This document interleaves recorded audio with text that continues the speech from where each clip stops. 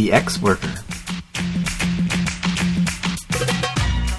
An audio strike against a monotone world. A twice-monthly podcast of anarchist ideas and action.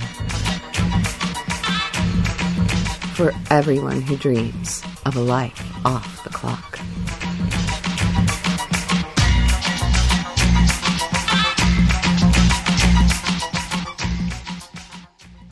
Hello everyone, and thanks for tuning back in to The Ex-Worker. In this episode, we'll be sharing two recently published interviews about the uprisings in Bosnia. One with a Bosnian participant describing the events, and another with a comrade from the Balkans discussing the regional context and new directions for resistance.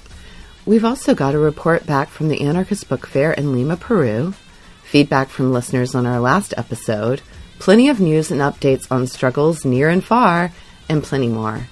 I'm Alanis. And I'm Clara, and we'll be your hosts around the world and back. To read the transcript from the show, or to find links or more information about the topics we discuss, check out our website at crimethink.com/podcast. If you'd like to give us feedback or suggestions for upcoming episodes, hit us up at podcast@crimethink.com or leave us a message at 202-59-NO-WORK. That's 202-596-6975.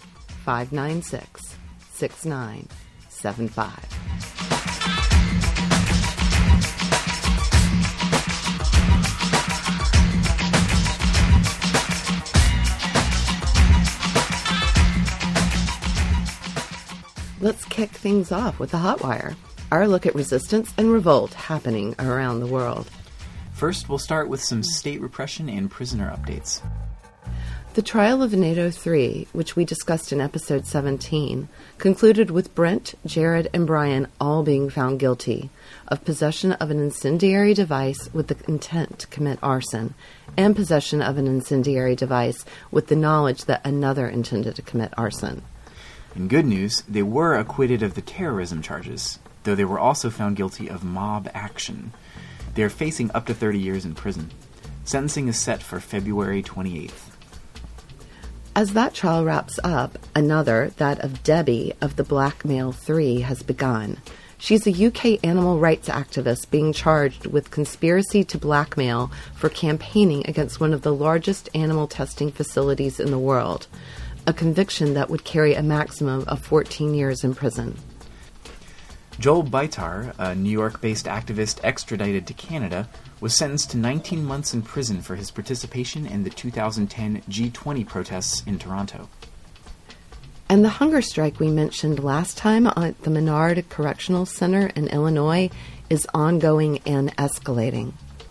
In the weeks-long strike initiated by prisoners in solitary confinement, at least 5 men have begun to refuse liquids as well as food. Links to a letter from one of the hunger-striking prisoners and information for call-ins can be found on our website. Now on to actions and occupations. More solidarity actions reported in response to the arrest and detention of Amelie, Carlos, and Fallon in Mexico. 2 acts of sabotage were claimed in Indiana, also claimed for the Westville prison rebels we discussed last week, and a demo at the Mexican consulate in Seattle. Members of the Senex Nation have set up an encampment on a logging road in British Columbia to stop the harvesting of 15,250 square meters of timber on unceded Senex territory, after the Canadian government failed to consult the Senex about the timber sale, since they were officially declared extinct by the government in 1956. Moroccan villagers have occupied and halted production at Africa's most productive silver mine, due in part to the mine's use of water, which is challenging local agriculture. In the forest of Brazil, despite facing violent repression, the indigenous Munduruku people have seized equipment and expelled miners from the territory due to the mine's destruction of local natural resources. Meanwhile, up to 500 Romanian villagers are occupying a proposed fracking site. The GADI, or International Direct Action Group, set fire to and destroyed a church in France that served as a base for fascist organizing. They claimed the action in remembrance of the history of genocide and the 100 assassinations since the 1990s at the hands of fascists. A link to the full communique can be found on our website. Reports have emerged recently of a sniper attack carried out last year at a Silicon Valley power station. The attack, during which hundreds of rounds were fired, disabled 17 electrical transformers. To date, no one has been arrested. In other news, the Center for Constitutional Rights is challenging the Animal Enterprise Terrorism Act in court, arguing that it is a violation of the First Amendment. The AETA enables a terrorism sentence enhancement to be added to legal charges against any act interfering with the operations of an animal enterprise or that places a person in reasonable fear of injury. The AETA also expands the definition of animal enterprise to any academic or commercial enterprise that uses or sells animal products or any affiliates to such an enterprise. There aren't many commercial enterprises that doesn't include, huh? Sure aren't. Lastly, word has reached us that the NYPD is beta testing Google Glasses. Google Glass is a wearable computer that is built into the side of a pair of eyeglasses. The department says that facial recognition technology and instantly matching names to information on various databases are two potential uses.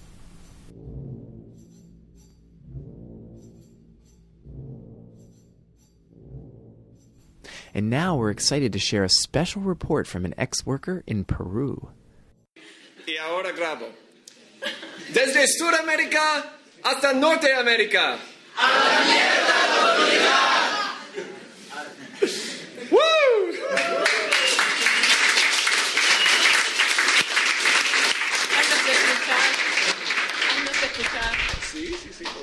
From South America to North America, fuck authority.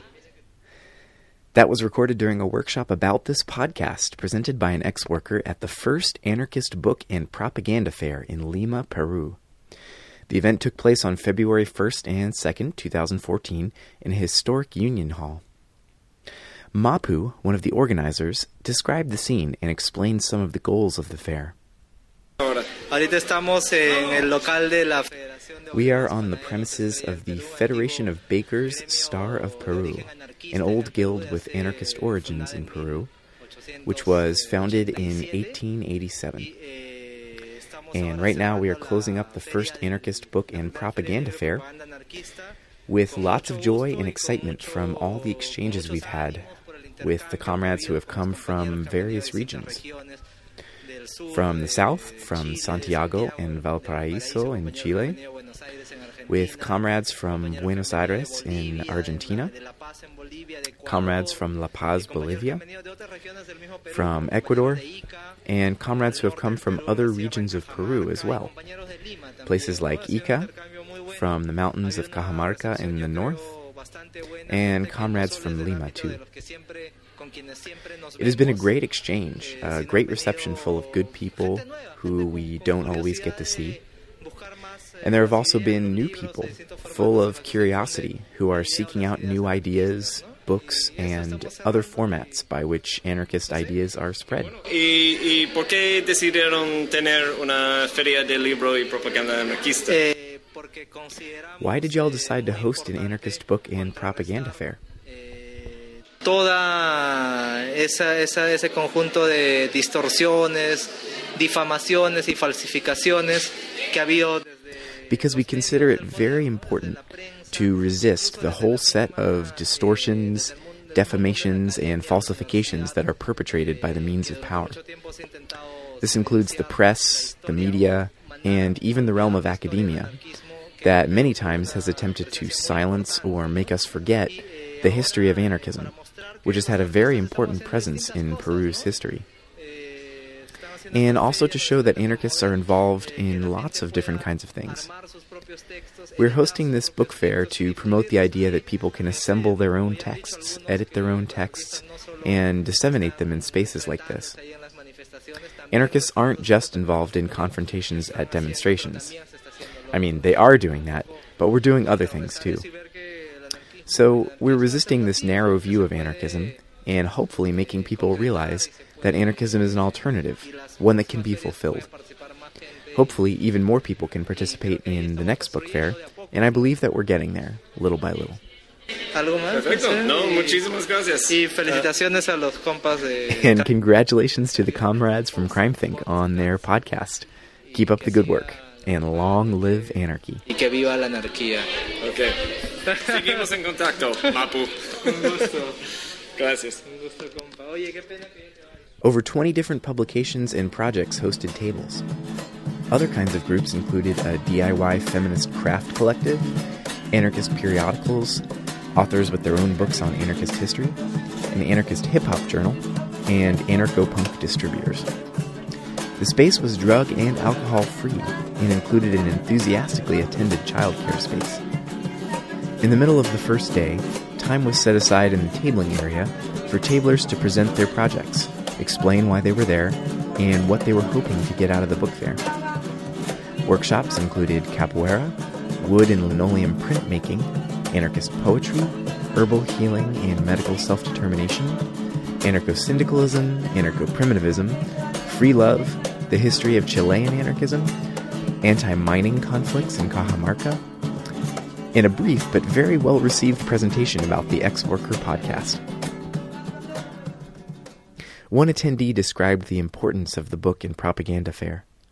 Hi, my name is Maribel, and I live in Lima, and what I just wanted to mention basically was what we see around us, usually here in Lima especially, because the fact is that in Peru, many things are like centralized, and it's mainly centralized in Lima, and that's why mainly the groups or the movement or the people that get to actually have a certain type of critical conscience about society, mostly we know them around here, It's very hard to know other people that are probably outside. But even so, even though most of the movement is around here, what we have seen lately, many of the people that are here, for example, or in other types of events that have a certain critical notion of what society really is like, what we observe is that many people that are not in this movement, they're very dormant, they're sleepy or numb, or I don't know, many times when we have been in different conversations, we have said, well, we see the same faces, and what we would really like is for other people, young people right now that we see here, for them to be here, for them to be, with us, sharing, a different type of thing that they don't get to see in school, they don't get to see in the streets, they don't get to see in the TV, in the radio, nowhere, and that is the most important thing, for people that are not in these places to actually get to connect with these types of events, these types of conversations, these types of talks, these types of relationships, because also the type of relationship that we have is very much different from what you can see outside, because the type of relationship that you see outside is mainly a type of mercantile, the type of I don't know, an exchange, you talk to that person because you're going to buy something, you talk to that person because you work with them, it's all because of a capitalist relationship. And what we harvest in here or harvest in these places are another type of relationship, a relationship of a different type of society that is not, on a base of money or exploitation or anything like that, At the end of the last day, a very old man from the Bakers Federation, the union who let their hall be used for the book fair, shared some words. He spoke for about 5 minutes, ending with, "This is a space that serves every comrade. It doesn't belong only to our union, it belongs to anarchism. And it animates me to see so many young people here.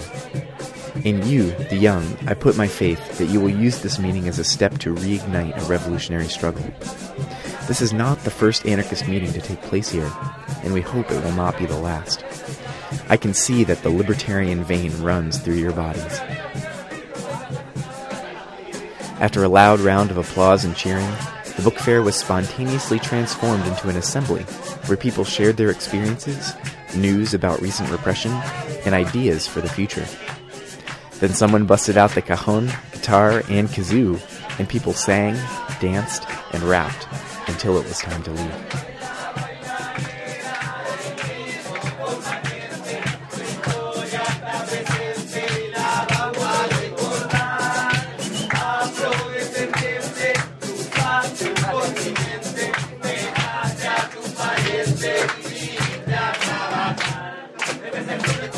To To read more about the book fair in Lima and anarchism in Peru, check out the full report back at crimethink.com/blog.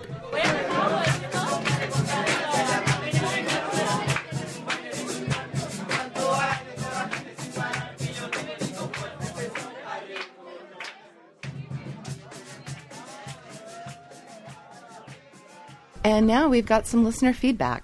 Before we get to some rather scathing criticism regarding our last episode, we wanted to throw a quick shout out to Dan, a truck driver who's been enjoying the ex-worker on his 12-hour hauls.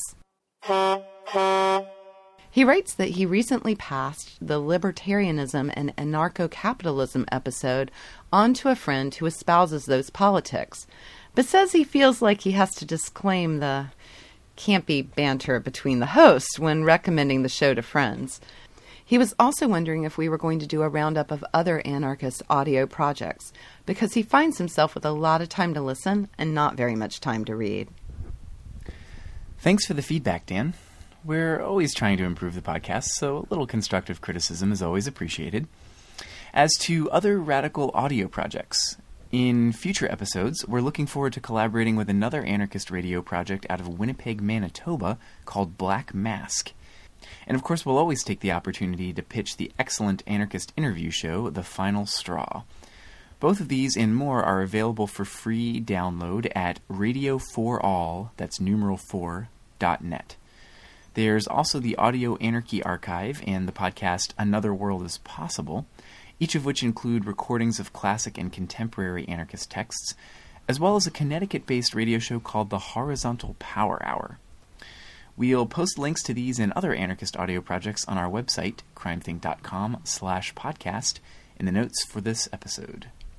And thanks for tuning in. We're glad that our banter helps get you through your long shifts, even if it is a little cheesy at times. Yeah, well. Next up, we're going to hear from someone who didn't enjoy our last episode as much. We caught some flack for our pseudo-review of Markets Not Capitalism. As listener Tony complained, it's a little dishonest to present something as a book review when the person reviewing the book clearly hasn't read it, is disinterested in presenting the contents of the book in a thoughtful manner, and seems to have an axe to grind against some people he didn't like working with. Don't get me wrong, an interview with this person would have been totally appropriate to include somewhere in the podcast.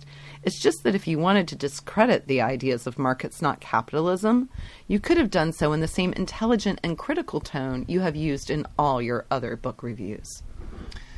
Fair enough, and thanks for the compliment, by the way. We're trying to walk a fine line between being too dry and analytical on the one hand and being too playful or campy on the other hand. We included the interview with the Markets Not Capitalism designer because it was funny, it gave a very different angle on the material than a standard book review, and we just spent a solid 30 minutes rotting your brains with libertarian and anarcho-capitalist ideas.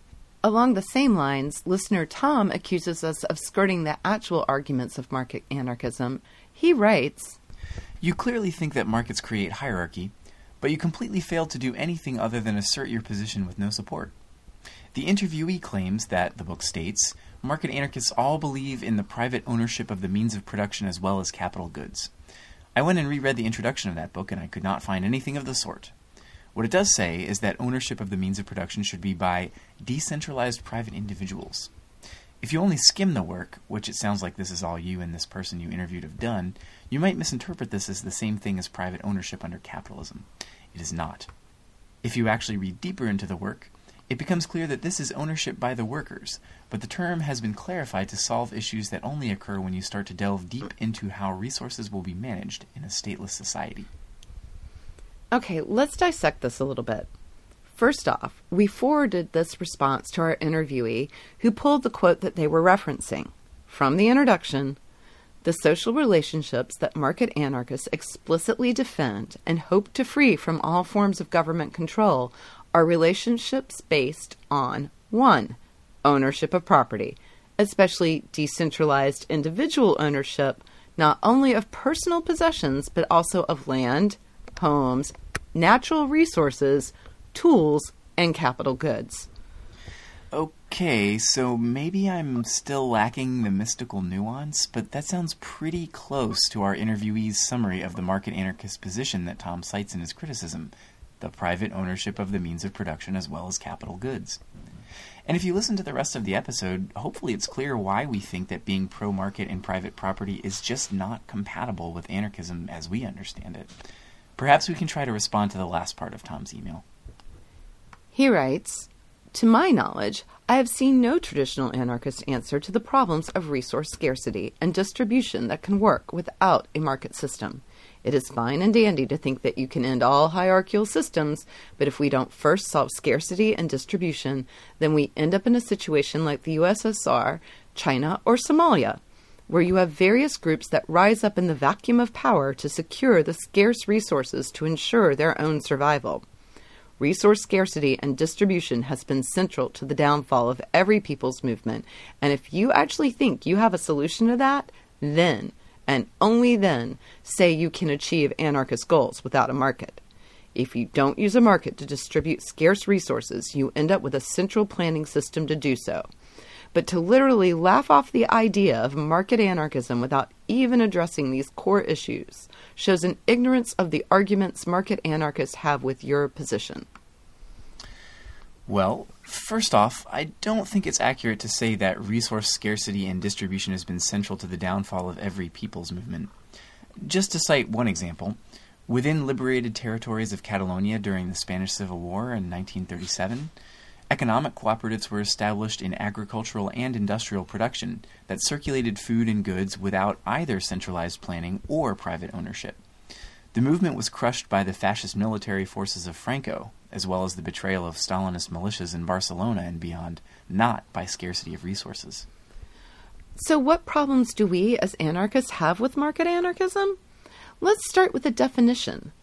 Roderick Long, one of the contributors to Markets Not Capitalism, defines market anarchism as the doctrine that the legislative, adjudicative, and protective functions unjustly and inefficiently monopolized by the coercive state should be entirely turned over to the voluntary, consensual forces of market society. Anarchists dispute that so-called market society based on private property can be voluntary or consensual. Pretty central to the definition of voluntary is that you can opt out. Try opting out of the free market in a system in which some people see land and other resources as private property to be exploited for profit. Our discussion of Ayn Rand in our last episode indicates the direction that heads. Genocide for those who don't voluntarily go along, wealth for a small few, and overexploitation and environmental destruction for all. We don't think our mission as anarchists is to define the precise contours of our future utopia.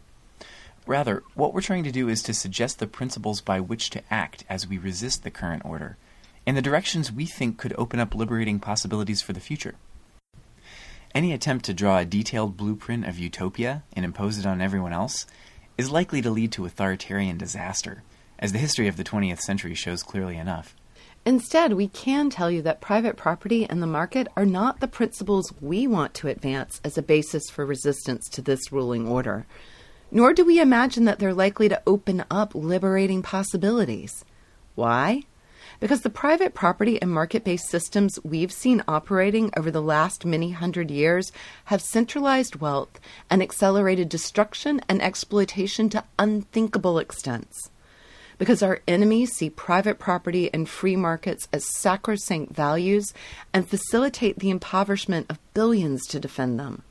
Because the human relationships that we see unfold around us based on privatized self-interest and profit are exploitative and impoverishing, while the ones we experience based in solidarity and mutual aid nourish us. And because the promising social upheavals unfolding around the world, from Brazil to Bosnia, have coalesced around resistance to austerity and privatization, clearly rejecting free market ideology as a tool of oppressive rulers. As anarchists, we agree with the anarcho-marketeers in wanting to displace the state's monopoly on coercive force, but we think it's ridiculous to presume that the principles of private property, competition, and the drive for profit, the very principles our exploitative and destructive economy is based on already, will lead to better outcomes. There's also a gender dimension to all of this. Capitalist and market economies rest on a division between what labor is waged and what is unwaged, rendering non-market activity invisible. the economy relies on the unpaid labor of those who care for others: child-rearing, housework, caring for the sick, sex, emotional support, and so forth. In a patriarchal society, a disproportionate amount of this labor is done by women, making possible the market economic activity dominated by men. While all of these forms of labor can be monetized in some circumstances, the vast majority of this labor must go unwaged and unvalued within a market framework for our current society to function. In most market conceptions of the economy, certain activities, agriculture, manufacturing, trade, are seen as real economic activity, while others, such as care labor, are simply assumed as a given within the framework of the patriarchal family. To assume that only self-interested, contractual, profit-oriented activity can form the basis of a free society is simply out of touch with the reality of how human societies work. Instead, we can look to care, mutual aid, and solidarity, not just as fuzzy ideals, but as concrete bases for social and economic life. The state is not the only hierarchical institution that coerces people into accepting arrangements that aren't in the interest of all of us. Gender and the social institutions that reinforce it, religion, education systems, the nuclear family, etc., wield powerful influence over our lives and labor. As anarchists, our resistance to the state is one front among many of a broad struggle against hierarchy. Pursuing resistance on other fronts, such as challenging the devaluation of care labor, can offer us insight into how to meet the challenges of life without the state. We're not starting in the laboratory, or the classroom, or the message board for that matter. We're starting in our homes and workplaces and in the streets, noticing what's happening around us, experimenting with different strategies. On a small scale as well as large, from history and in the news today, we see private property and market economy systems wreaking havoc. Look at IMF structural adjustment in Latin America and Africa. Listen to the rest of this episode about the impact of privatization and the market economy on post-socialist Bosnia.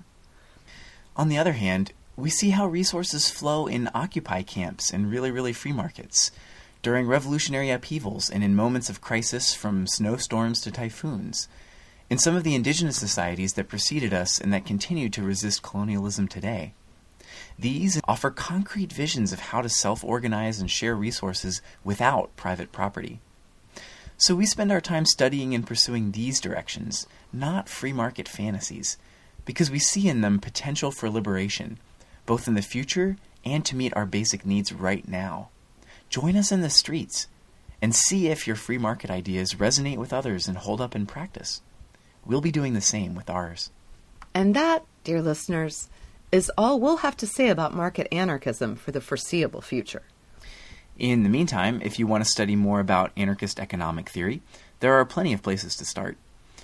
The classical anarchists, particularly Kropotkin and Proudhon, had plenty to say about it. AK Press recently released an anthology called The Accumulation of Freedom on anarchist economics. Economic anthropologist and anarchist David Graeber offers a lot of helpful historical and cross-cultural analysis in his book Debt, the First 5,000 Years, and others. For information on anarchist economics in action during the Spanish Civil War, see the writings of Sam Dolgoff, Augustin Souchy, and Gaston Laval. You can also check out Anarchy Works by Peter Gelderloos, which relates different moments in history when anarchist ideas have seen practical application. Links to all these are on our website, as per usual, and please keep the comments coming to podcast@crimethink.com.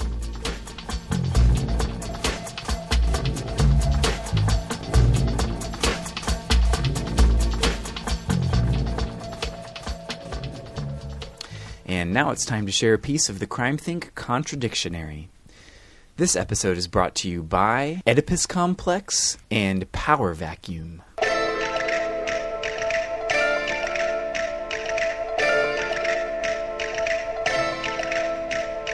Oedipus Complex. According to a certain psychoanalyst, little children want to follow in the footsteps of the Greek hero Oedipus by killing their fathers and marrying their mothers. Transposed to the political sphere, this theory is often trotted out to suggest that revolutionaries are pathologically mired in adolescence, endlessly rebelling against authority as a representation of the father figure. But there was a precursor of the Oedipus story in which Cronus, having become king of the gods by castrating his father and marrying his sister, devours his children as they are born so they will never replace him.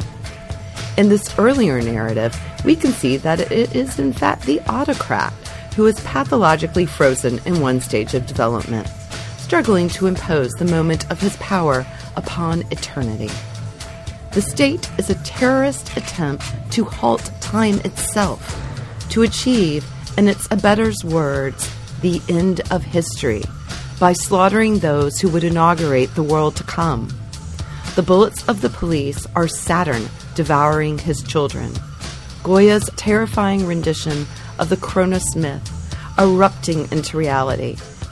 In this light, the Oedipus complex looks like the paranoid projection of patriarchs seeking to justify their crimes. Fortunately, if the conclusion of the Cronus myth is any indication, history cannot be held hostage forever.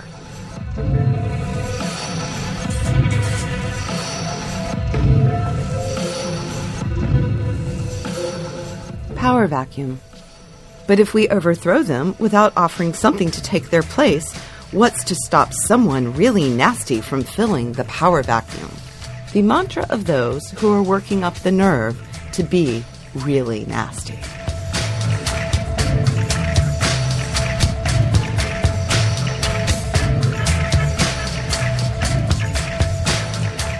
For more explorations of the war in every word, visit crimethink.com/contradictionary.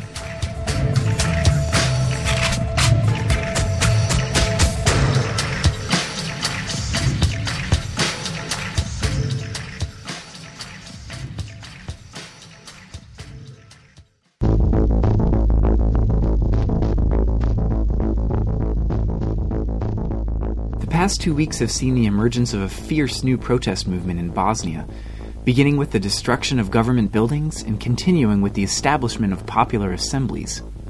Unlike the recent conflicts in Ukraine, this movement has downplayed nationalistic strife and focused instead on class conflict. In a region infamous for ethnic bloodshed, these clashes offer a more promising direction for the Eastern European uprisings to come. To gain more insight into the protests, we conducted 2 interviews. The first is with a participant in Mostar, Bosnia, who describes the events firsthand. The second is with a comrade in a nearby part of the Balkans, who explains the larger context of the movement and evaluates its potential to spread to other parts of the region and to challenge capitalism and the state.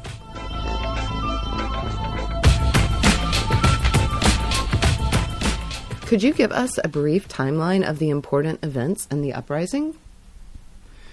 On Wednesday, February 5th, workers from several local companies that were destroyed by post-war privatization organized another protest in front of the cantonal government building in the post-industrial city of Tuzla. Those workers have been protesting peacefully for a decade, organizing strikes and hunger strikes, which were very common in Bosnia until this month, but nobody listened. For just about the first time in post-war Bosnia, young people organized over social networks to express solidarity with desperate workers. Almost 10,000 people supported their protest on February 6th. That was when the first clashes with the police happened, in the first attempt to enter the government building.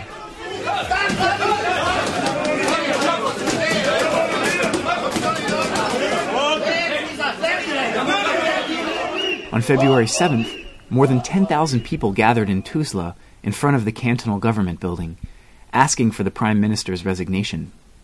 The Prime Minister arrogantly refused to resign. None of the officials came out to speak to them, so people broke through the police lines, entered the building, and burned it down. On the same day, solidarity protests with the workers of Tuzla were organized in almost all the industrial towns of Bosnia. News from Tuzla spread fast. People in Bihać, Sarajevo, Zenit, and Mostar felt that this could be a moment to try to win a change. After the police attacked protesters in Sarajevo, during which some of the people were pushed down and thrown into the river Miljacka, the crowd fought back, forcing back the police and burning down the building of the cantonal government, as well as the buildings of the presidency, including the state flag, the municipality of Sarajevo Center, and several police cars and vans. In Bihać, people attacked the building of the cantonal government and smashed it up. The same thing happened in Zenit.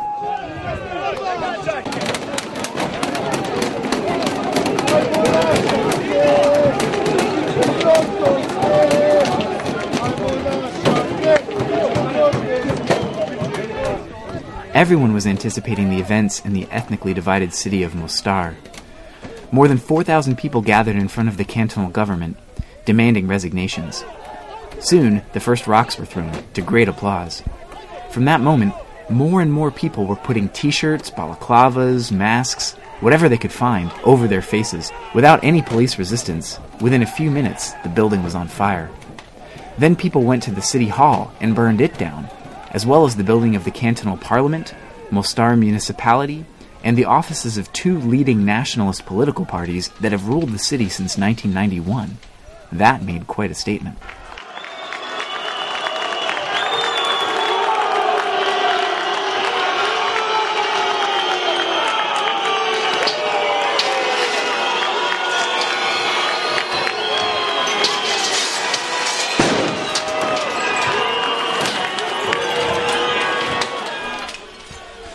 Protests are still going on, and people have organized themselves in plenums, or assemblies. 4 cantonal governments have been forced to resign. 2 of them are negotiating with plenums about forming governments of people who are not active members of any political parties. The authorities are fighting back hard, spreading fear of another civil war, arresting people, beating them, pressing charges for terrorism and attack on constitutional order. Who participated? The participants were from all social groups. Workers, unemployed, pensioners, many young people, demobilized soldiers, activists, football fans, human rights activists, parents with their children. How and why did the protests spread? The people of Bosnia and Herzegovina are the poorest in Europe. Unemployment is over 50%. Among young people, it's close to 70%. At the same time, Bosnian politicians are among the best paid in Southeast Europe, and the most corrupt.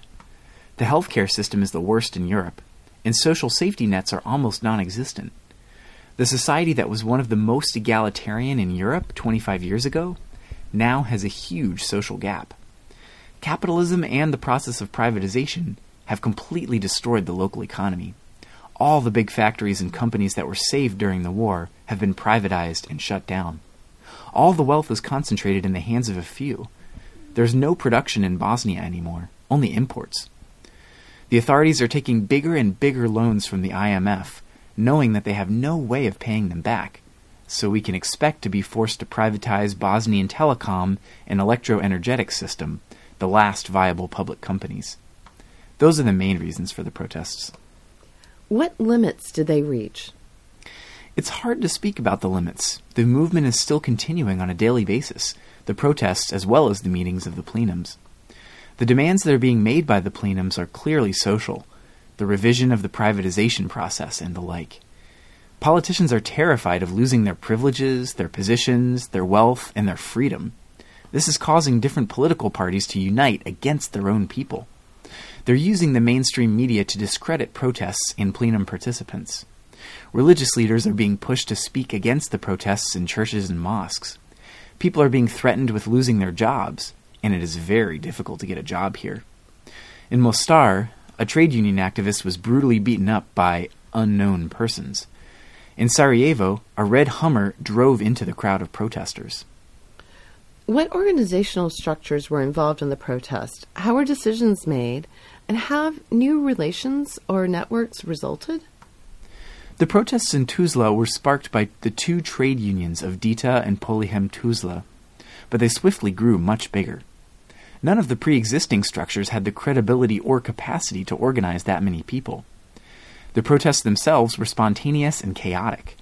After a few days, the first organizational structures were formed, the plenums of citizens. This is the first time in recent history that the people of Bosnia and Herzegovina are practicing direct democracy. Decisions are made collectively at plenum meetings. It's a process, and we're all still learning it. All of the plenums of Bosnia and Herzegovina are currently working on forming an interplenum coordination. Describe the political and strategic differences among the people who took to the streets. Have there been internal conflicts? As no pre-existing political groups had control over the protests, many different people are involved, with different political agendas. The main differences are about the use of force in self-defense and the limits of civil disobedience. But all the people are united when it comes to the social demands. During the plenum meetings, everyone speaks in his or her own name and takes part in the decision-making process, so there are no real internal conflicts yet. Some political parties are attempting to cause such conflicts, but people are sticking together, and so far we have resisted this successfully.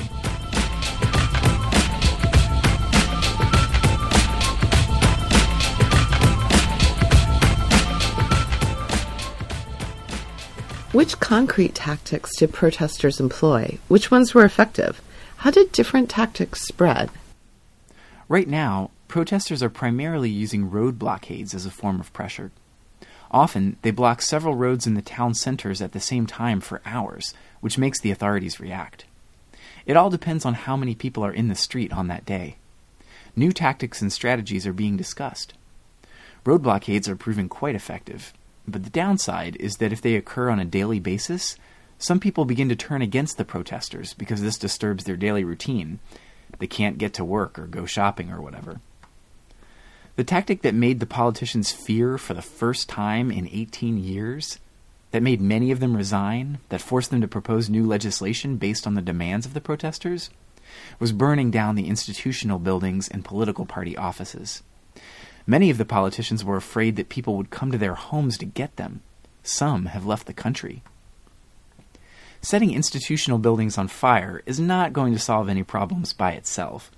But most people agree that if this hadn't happened, the politicians would have never resigned or heard the people's demands. None of us could have even imagined 15 days ago that people would organize plenums, that politicians would be forced to negotiate with the people about forming nonpartisan governments, revising privatization, or cutting their salaries down to an average worker's wages. Speak about nationalism and ethnic tensions in the protest. What has changed since the 1990s? I am so happy and even proud to report that there is absolutely no nationalism among the protesters, including the demobilized soldiers. This is one of the things that everyone keeps repeating. These protests are social, not national. All the nationalist political parties have tried to turn the social conflict into a national conflict, but so far they have failed. Solidarity among different social groups, different cities, different ethnic groups, and direct democracy experiments mark the biggest change since the 1990s. Has there been any influence in Bosnia-Herzegovina from the nearby uprisings and protest movements in Greece, Slovenia, Turkey, or elsewhere? What connections exist between comrades in Bosnia-Herzegovina and elsewhere in the Balkans and Europe? The Turkish and Ukrainian protests have inspired people here to some extent. We're all aware of the repressive nature of the regimes there. If they could rise, why couldn't we? Most of the active people of the Balkans are connected. This is a small geographic area, and the radical left, anarchist, and non-institutional movements are small and weak, so the contacts are mainly individual, rarely resulting in concrete cooperation. Most often, we organize solidarity actions for each other, solidarity protests. The Balkan Anarchist Book Fair is one of our common projects. How should we compare what is happening in Bosnia-Herzegovina with the conflicts unfolding in the Ukraine, for example? The Bosnian protests have a much different character than the Ukrainian protests. The protests here are strictly social, unlike in Ukraine. It seems that the main demand there is loosening the ties to Russia and approaching the EU. There's a lot of neo-Nazi and radical right involvement. By contrast, the Bosnian protests are openly anti-nationalist. Is there any chance of a wider wave of uprisings in Eastern Europe following the so-called Arab Spring? What would that look like if it did happen? What would be the possibilities and dangers? It is hard to imagine a Balkan or Eastern European spring. But then again, if desperate and divided Bosnians could rise together against privatization and corruption, organize in plenums, and practice direct democracy, then anything is possible. All the conditions are there. This region is poor. The privatization process ended tragically in all the new states, and there are a lot of people without any perspective for the future. If it does happen, it could play out in many different ways. One possibility is that the connections between the neighboring countries would strengthen, potentially taking new forms of economic and financial unions, based on principles that would be much more egalitarian than the present ones. This could pose a threat to the corporate European Union, and it could inspire people to rebel inside the EU. The danger is obvious, that politicians will succeed in turning the social conflict into an inter-ethnic conflict. This is what they are trying to do in Bosnia at the moment. If capitalists feel seriously threatened, European and US structures will play this card. They have great previous experience with it, in the ex-Yugoslavian region especially. Are there possibilities for a struggle to develop in Bosnia-Herzegovina that doesn't just call for a new and more honest government, but that rejects the legitimacy of capitalism and the state altogether? There is a possibility for an anti-capitalist struggle to develop. There are already lots of anti-capitalist banners at protests. Some people's demands are explicitly anti-capitalist. But to reject the legitimacy of this state, there is hardly any possibility. In many people's minds, there are still fresh memories of fighting a war to get an independent state. The majority of people here feel that if the state disintegrated, there would be another war. They have no experience, or even historical memory, of organizing without leaders, political parties, trade unions, or religious institutions. Only a few people know anything about anarchist political theories and practices. What does the future hold? We are going to see a minimal increase in social justice, for sure. We're going to see massive cuts to the privileges, benefits, and salaries of politicians at all institutional levels. But it's not going to change the social picture of Bosnia and Herzegovina. The governments will need more funds, they will borrow money from the IMF and other global financial institutions, the debt will increase, and so will social unrest. It's clear that people are not willing to go on hunger strikes anymore, to commit suicide for not being able to feed their children or pay back loans. They are ready for new forms of organizing. Spring is coming soon, and more people will look for justice in the streets and, based on recent experience, in non-institutional forms. The current Bosnian economic, political, and institutional situation is so difficult that no one dares to make any long-term predictions, especially in light of the recent events.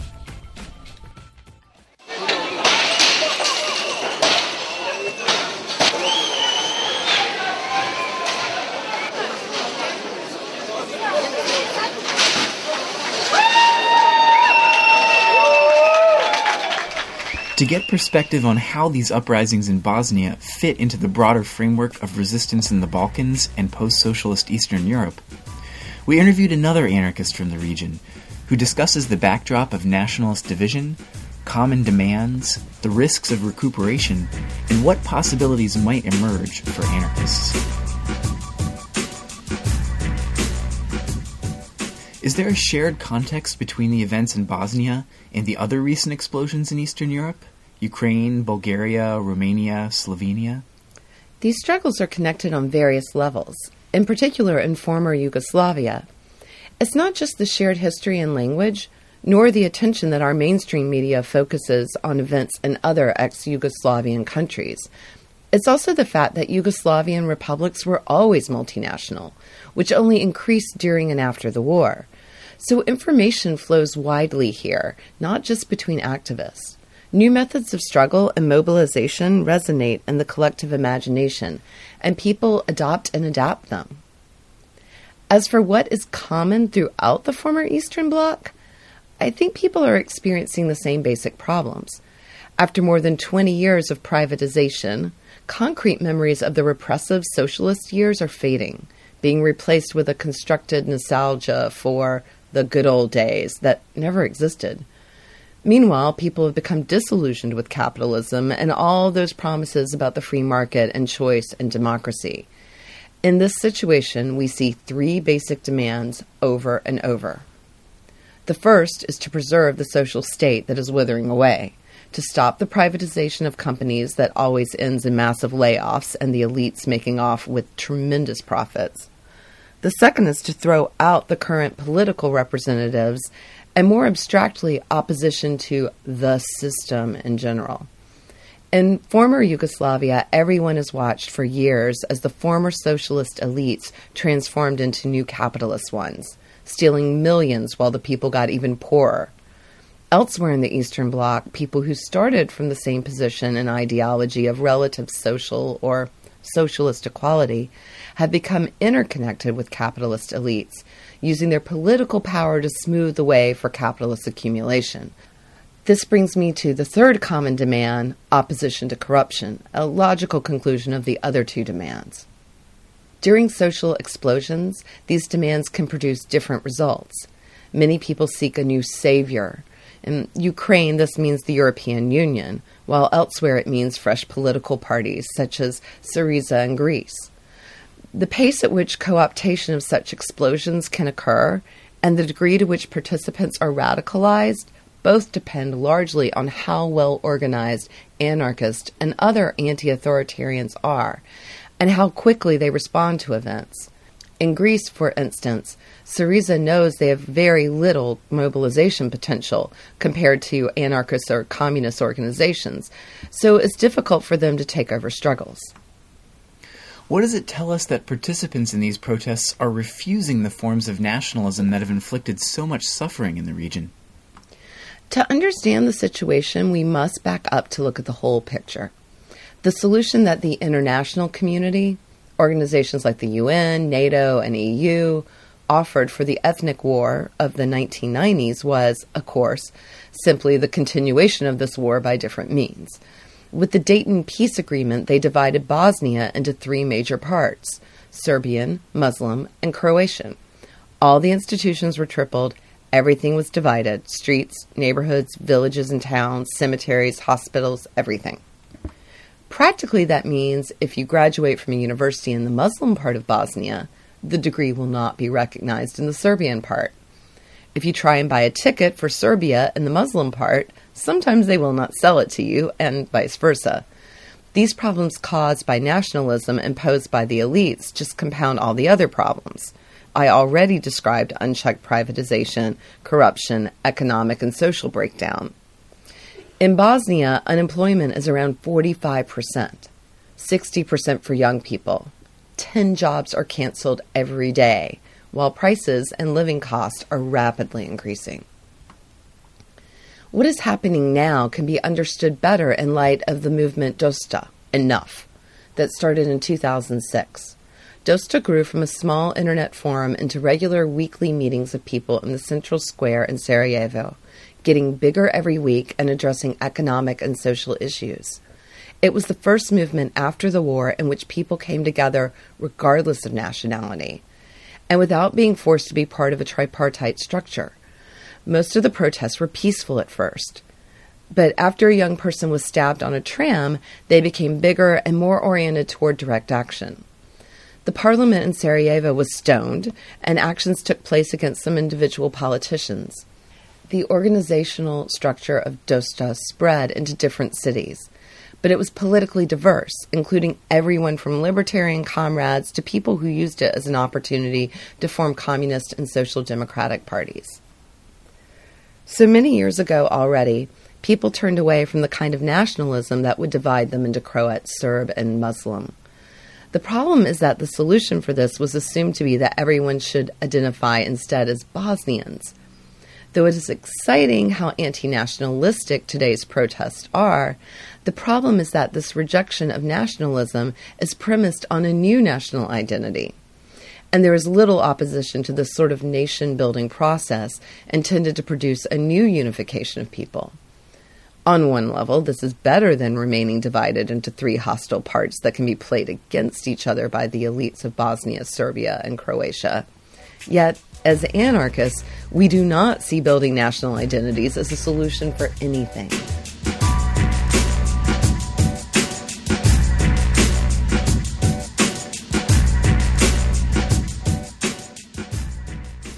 What are the fault lines within this movement? What can we expect to happen next? Tuzla, the starting place of the protests, used to be one of the most industrialized cities in Yugoslavia, with left-wing socialist unions and workers. Privatization hit Tuzla very hard. Workers from 5 factories were protesting in front of governmental and local institutions for months. if not the whole year, always peacefully trying to engage someone in conversation. Finally, they simply had enough, came prepared, and started riots. They were supported by protests in 33 cities. Some people from the traditional left are joining the current administration and calling for new elections. But the message from the streets is clear. No one represents us. After the parliaments, party headquarters, police stations, and other symbols of authority were burned, the institutional left realized that they were not in control of the narrative or of the way the protests were developing. As a result, they want to normalize the protests by delegitimizing diversity of tactics. As usual, their efforts intersect with the efforts of government to crush the movement by means of direct repression, numerous arrests, injuring people during interrogations, and so on. The fact that so many people wish to participate in these plenums reflects how alienated people feel from the so-called democratic process of the parliamentary system, in which the only form of participation is to vote for politicians who differ merely in name. These plenums don't just express deep dissatisfaction with the parliamentarian system. They're also a step towards building alternative horizontal decision-making processes. As for the content of these plenums, the proposals raised there vary from reformist to radical. With such big plenums, it can often happen that there are unequal power relations, excluding women or people who don't have the same experience with public speaking. Another danger is that people will accommodate themselves to merely making demands. Mainstream media and politicians ceaselessly repeat the same old questions. Who are you? What do you want? Who can we talk to? What are your demands? It can be hard not to fall into this trap. But to establish mutual understanding and solidarity, we need time to develop our ideas and desires. It takes time to imagine alternatives beyond reforming the existing system. Identifying demands at the beginning of a revolt only closes the political space in which we could form a new vision together. When the elites try to impose their understanding of time and the rules of their game, refusing to cooperate makes us stronger, not weaker. It can also thwart the emergence of authorities within the movement, keeping it decentralized and horizontal. It's hard to say which direction the revolt will develop, but we can already say that this is an important step towards building a culture of resistance in the Balkans, which can serve as an inspiration elsewhere. Similar demonstrations have already spread to neighboring Montenegro. Given the experience from Croatia, Slovenia, and other similar struggles, I'm afraid that the political space that opened on the streets will close soon, due to the absence of organized networks of libertarian activists. It appears that the dominant discourse will be channeled into the nation-building process, new elections, new parties, and the like, repressing the most radical ideas and class consciousness of this resistance, which is still emphasized by those who remain on the streets. This is not unexpected. My hope is that anarchist and autonomous groups and individuals who found each other on the streets will now be capable of building a stronger network and general culture of resistance, so as to be more prepared next time something like this happens.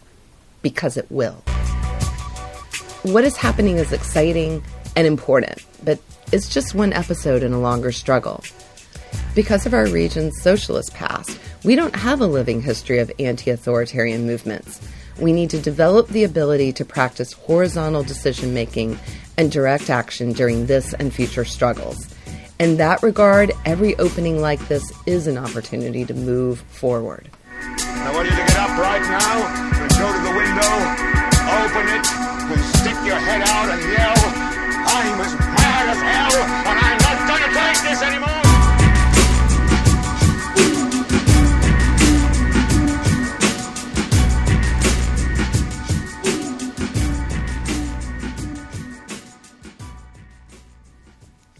Since these interviews were published on the CrimeThink blog, we've received updates from anarchists in the Balkans that demonstrations have expanded into Serbian areas of Bosnia, including nearly 1,000 people marching in Banja Luka, including many demobilized soldiers. Protests have also spread south to Macedonia, with hundreds of unemployed workers clashing with police in front of government buildings in the capital city of Skopje. And finally, we wanted to share some music from Frankie, a Bosnian hip-hop artist active in the anti-fascist movement. This song, titled Gori, or Everything is Burning, has become a kind of soundtrack to the riots. We've got a translation of the lyrics posted on our website.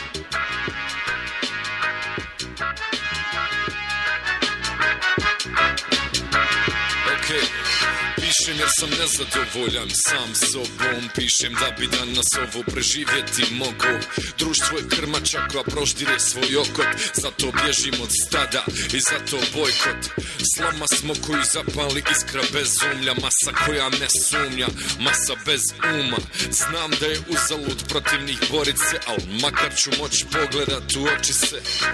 Pašću časno, poput poljske konjice. Neću nestati tiho, naneću im bare modrice. Znam da oni imaju debele korice, al moja riječ će ostavit trag i do njih probice. Pobjerit ću njihovu mržnju u očima i srušit njihovu kuću na tuđim kostima. Bacit breme koje koči me. Danas novo poglavlje počinje. Gori Wall Street i gori MMF. Gori svaka banka i svaki sef. Gori Brisel i gori Washington. Gori, gori, gori Babilon. Gori Wall Street i gori MMF. Gori svaka banka i svaki sef. Gori Brisel i gori Washington. Gori, gori, gori Babilon. Izgubljen narod, smrdi mržnja i barut. U kriznom smo stanju odavno. Treba sa snagom da krenemo hrabro, sa dignutom glavom kroz branu ravno. Ili pak šutiti, kulirati, asimilirati, profitirati, odmarati, uživati. Možda će mašina sama kolabirati. Industrija cijedi prirodu poput pijavice, a nama kažu da kupimo štedljive sijalice. I ja bi se zaletio na more, al kad srce kaže more, novčani kaže ne more. Buržoazija, njihova nacija. Kapital, trajna okupacija. Pravila nisu ista za sve, upali Pitam se gdje je bailout za Somaliju. Gori Wall Street i gori MMF. Gori svaka banka i svaki sef. Gori Brisel i gori Washington. Gori, gori, gori Babilon. Gori Wall Street i gori MMF. Gori svaka banka i svaki sef. Gori Brisel i gori Washington. Gori, gori, gori Babilon. Ja optimista sam do kraja skroz. Iako svjetlo na kraju tunela može biti voz. Umjesto zida napravit ću most. Ako misliš isto, budi mi gost. Neće niko doć, neće ništa pas nebati. Mi smo ti koje smo čekali. Neće niko doć, neće ništa pas nebati. Mi smo ti koje smo čekali. Gori Dayton, gore laktaši. Gore njihovi, gore naši. Gori Tuzla, vatra jebena. Gore čak i Panonska jezera. Gore bašte, gore kafići. Gore pozorišta i umjetnici. Gori B i gori H. Goriš ti i gorim ja. Gori Wall Street i gori MMF. Gori svaka banka i svaki sef. Gori Brisel i gori Washington. Gori, gori, gori Babilon. Gori Wall Street i gori MMF. Gori svaka banka i svaki sef. Gori Brisel i gori Washington. Gori, gori, gori Babilon. Gori Pepsi i Coca-Cola. Gori parlament od temelja do krova. Gori alkohol, trava i hemija. Gori svaka vila i rezidencija.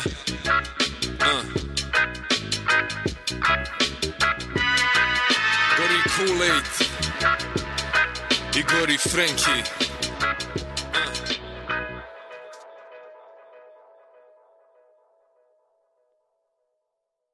And now it's time for next week's news. A few events to look forward to in the coming weeks.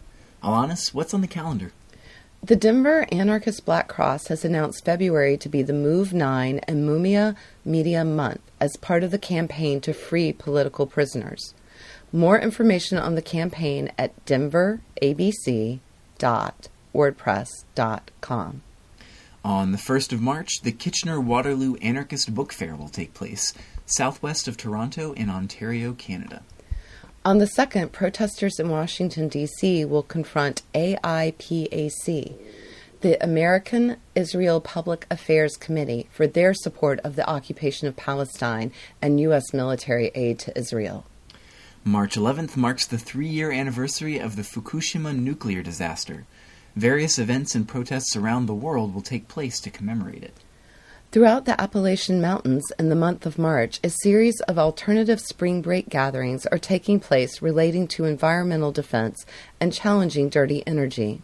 From the 1st through the 9th in Virginia, from the 9th through the 16th in northern West Virginia, and the 16th to the 23rd in northeastern Pennsylvania. Folks can spend a week learning about the history and politics of extraction industries in the region, connect with local organizers, and learn skills to resist fracking, mountaintop removal, and environmental destruction. Find out more at mjsb.org. And March 15th is the International Day Against Police Brutality. In some cities, including Oakland, California, Portland, Oregon, and Hamilton, Ontario, are already gearing up for this year's events. And last but not least, some prisoner birthdays to keep in mind. On February 26th, Indigenous activist Byron Chubbuck, better known as Oso Blanco, locked up for robbing banks to raise funds for the Zapatista rebellion in Mexico. On March 3rd, Dylan Sutherland of the Tinley Park Five, serving time for his role in successfully obliterating a white supremacist meeting in Illinois. On March 5th, Reverend Joy Powell, an activist against police brutality in Rochester, New York, framed on bogus charges. And on March 7th, Barbara Carter, an Occupy Detroit and environmental activist, recently sentenced for her participation in the Michigan Coalition Against Tar Sands Action Against Oil Pipelines built by Enbridge. Here's an excerpt from Barbara speaking about the lockdown and the sketchy tactics police used to attempt to divide the protesters from each other and their supporters. The police showed up and they asked us to unlock, to move, and we told them what we were there for, that we were protesting Enbridge, and told them we wouldn't leave. We're here for a reason, and we need to finish our job, and we need to, So they kind of waited around all day, we're just kind of waiting for us to unlock, going back and forth, trying to turn us against each other. They had told them down there that we unlocked because we didn't want to get the felony charge, and that we urged them to unlock too, that was the best decision. And they told us the same thing. They came over and were like, down there, Vicky was getting tired. She's kind of elderly, so she unlocked, and she wouldn't be too upset if you guys unlocked too. Trying to be all sympathetic towards the elderly, and it was just a bullshit lie. I mean, deep down, I know Vicky, and she, she's as strong and hardcore as I am, if not more. So, we're in a lockbox, which a lockbox is basically a PVC piping that, on the outside of it, you put as many things you can that are hard to cut through. So you put down tar and nails and chicken wire and anything. They're all different, anything that would stop a blade, basically. And then on the very outside, you wrap duct tape. And on the inside, there's a bolt going through it that you lock onto. So we were both locked onto the inside of this lockbox. We had two on each arm. On the other side, they only had one going through a piece, but this machine was... We were afraid that if we only had one, I was so small that they could just, fit me through a little crevice in the machine. So we ended up putting two and one through that little, that was a big machine. Yeah, it was a big machine. Ended up calling in the MSU incident team. They had, two huge trailers pull in, and they had to saw us out of there. And they ended up, before they went to get us out, before they started sawing us out, they had a huge police van pull up in front of us and set up a pop-up tent and made it so the media couldn't see anything. All of our support, all of the media, everything was just blacked out by these tents and vans. The media were there, though? Oh, yeah, there was a lot of media. But yeah, when they sought us out, they blacked off all the people, and then they threw burlap sacks over our heads as they were cutting us out. That's kind of weird. Apparently for our protection is what they told us, but I think they just didn't want us to see what they were doing. As soon as they got us out, they handcuffed us and threw us in the van. Barbara and her 2 co-defendants will be sentenced on March 5th and face up to 2 years in prison for their lockdown action. And that's all for this episode. This podcast has been a production of the Crime Think Ex-Workers Collective. Many, many thanks to our correspondents across the Atlantic and down south for sharing their stories from Peru, Bosnia, and beyond, and also to Underground Reverie for the music. Let us know what you thought and what you'd like to hear next by emailing us at podcast@crimethink.com. We'll be back in 2 weeks with the episode we promised about communism and socialism and what they do or don't have in common with anarchism. See you next time.